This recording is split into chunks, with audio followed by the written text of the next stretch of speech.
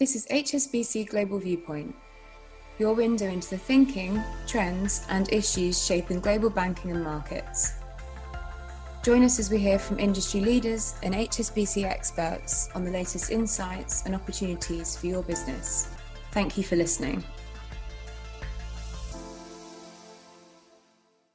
You're listening to the HSBC Global Research Macro Viewpoint, a roundup of our key reports published over the past week by our economists and strategists.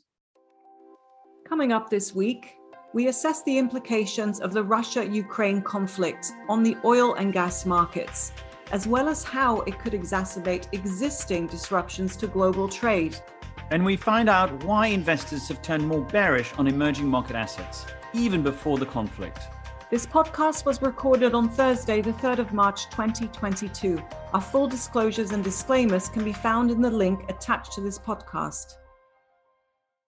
Hello, I'm Aline Van Dyne in New York. And I'm Piers Butler in London. The conflict between Russia and Ukraine has created huge volatility in the energy markets. With oil and gas prices soaring, we're joined by Kim Fustier, oil and gas analyst, to look at where we could go from here. Kim, welcome to the podcast. Thanks for having me. So Kim, we last spoke in January when we were discussing the implications for the European gas market of rising tensions between Ukraine and Russia. What's happened to the gas price since then? So gas prices have jumped hugely from around the mid-20s before hostilities broke out to over $60 right now. And that's actually above the previous all-time high that we saw in December 2021. So there's a huge element of risk premium.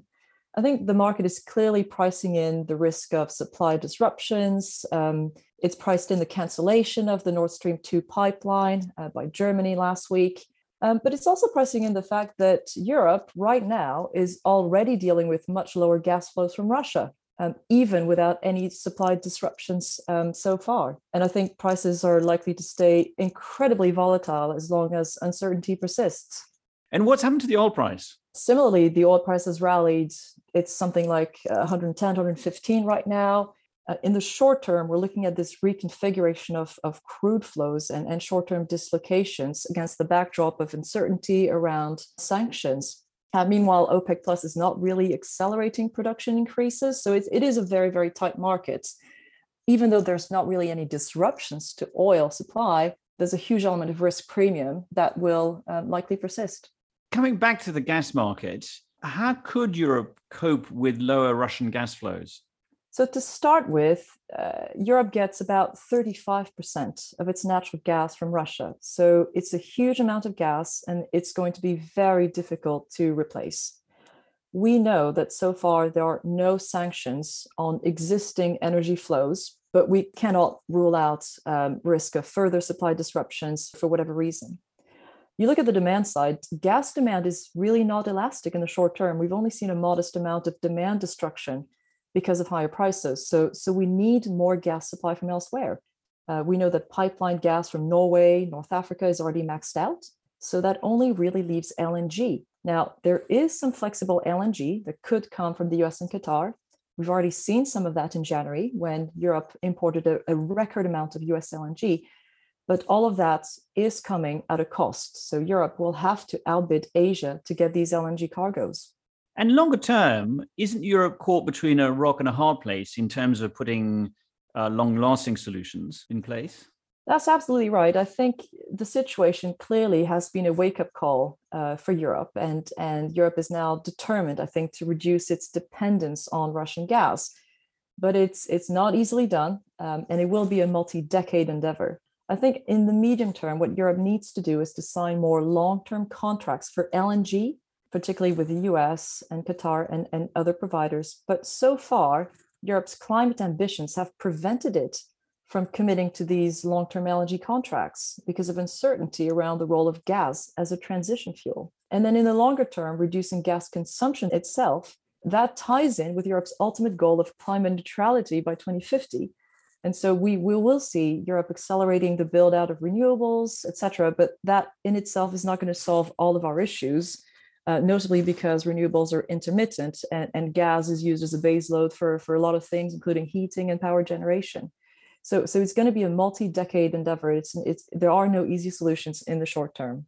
Kim, thank you very much. Thank you.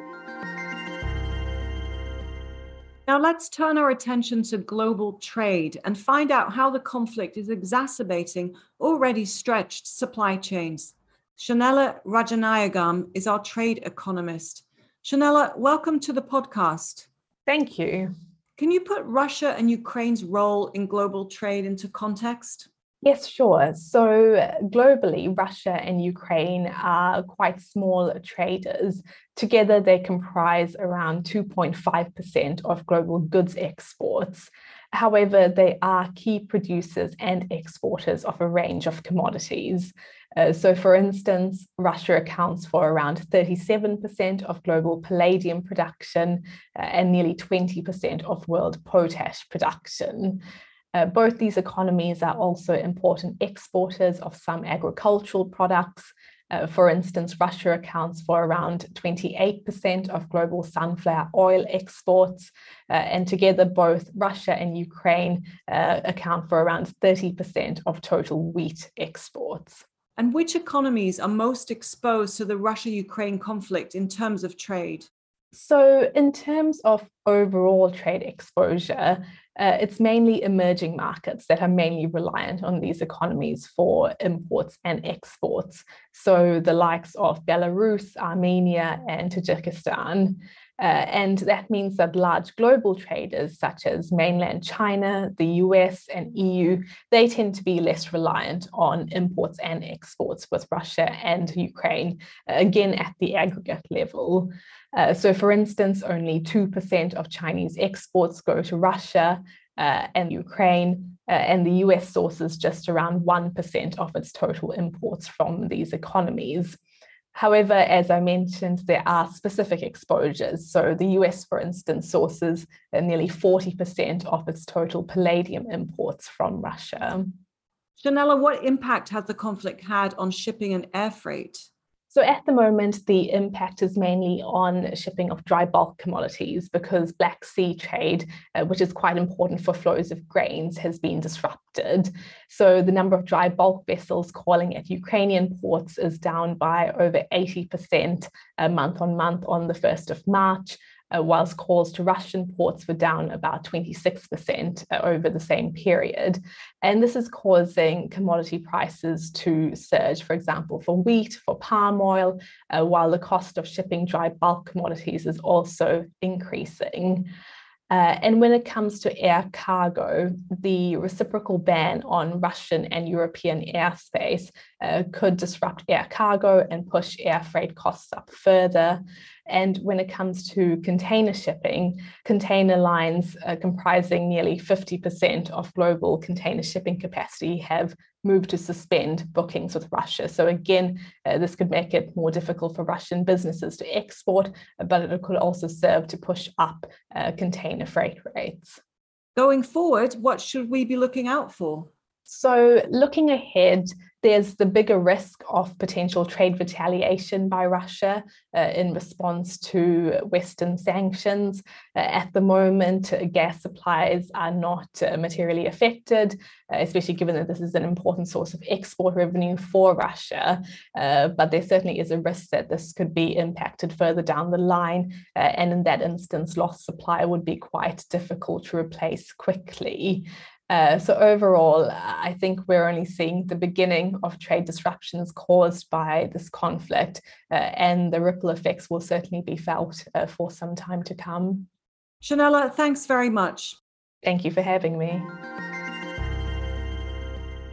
This week, we also released the 7th edition of the HSBC Emerging Markets Sentiment Survey. The survey canvassed the opinions of 105 investors from 102 institutions with over $500 billion of assets under management in emerging markets. Murat Olgun is Global Head of Emerging Markets Research, and he joins us now. Murat, there's already a cautious mood in the markets. What are investors saying about their approach to emerging markets? Thanks, Aline. Yes, indeed, caution reigns. And in this survey, we have more bears than bulls, so to speak. When we ask investors about their outlook for emerging markets over the next 3 months, there are more responses where investors are bearish than bullish, which means the net sentiment has actually turned negative. And it was neutral with equal number of bullish and bearish investors in the previous survey in November. The cash levels have also gone up.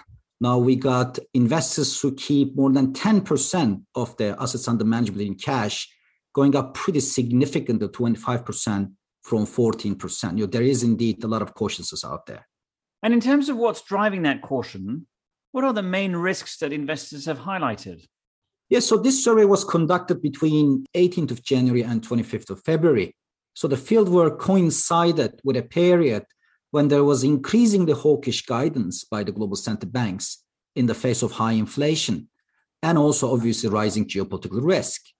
Well, the latest escalation between Russia and Ukraine coincided only with the tail end of the survey, but it does look like investors have already been repositioning, discounting this risk factor, broadly speaking. So when you ask investors about the biggest risk, it still is Fed tightening, developed market tightening, both in terms of interest rate hikes and balance sheet reduction. Around 60% of investors worry about these two.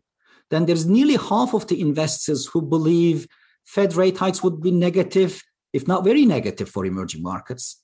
And in this edition, we also had a special question asking investors whether they believe inflation in the developed world in the US will revert to the pre-pandemic levels, and only 11% said yes. So consistent with that, the risk appetite score on our gauge, which essentially 0 is no risk in EM and 10 is full risk, has come out as 5.75 on a weighted average basis, which is the lowest since the inception of the survey. In terms of emerging markets themselves, what are the views on the outlook for growth and inflation? Yes, so investors have further pared back their expectations on EM growth. Now, there are more people projecting deceleration in EM activity versus acceleration over the next 12 months. But actually, consistent with that, they've also moderated their inflation views. And we have investors who are expecting higher inflation across EM, nearly halving in this survey compared to the previous one. And those who are expecting slower inflation, nearly doubling. But when it comes to the monetary policy outlook, nearly no one expects rate cuts. And it's still a very hawkish guidance and still expectation of some further rate hikes across EM. And lastly, are there any regional differences? There are indeed. I mean, given all these risks we mentioned, the hawkish guidance by global central banks and geopolitics, etc., it does look like there have been shifts in sentiment. Asia is a preferred region for its relative stability, but seen as a better play when it comes to bonds, external debt, local debt, and FX. And now we have Latin America, which is seen as a favorite region when it comes to equities. And they've been happening when investors have been shifting away from Central Eastern Europe, which was in favor in the previous survey in November. And perhaps they've been factoring in some geopolitical risks in the meantime. Murat, that's a great summary. Thank you. Thank you very much, Ali. So that's all from us today. Thank you to our guests Kim Fustier, Shanella Rajanayagam, and Murat Olgun. Thanks very much for listening. We'll be back again next week.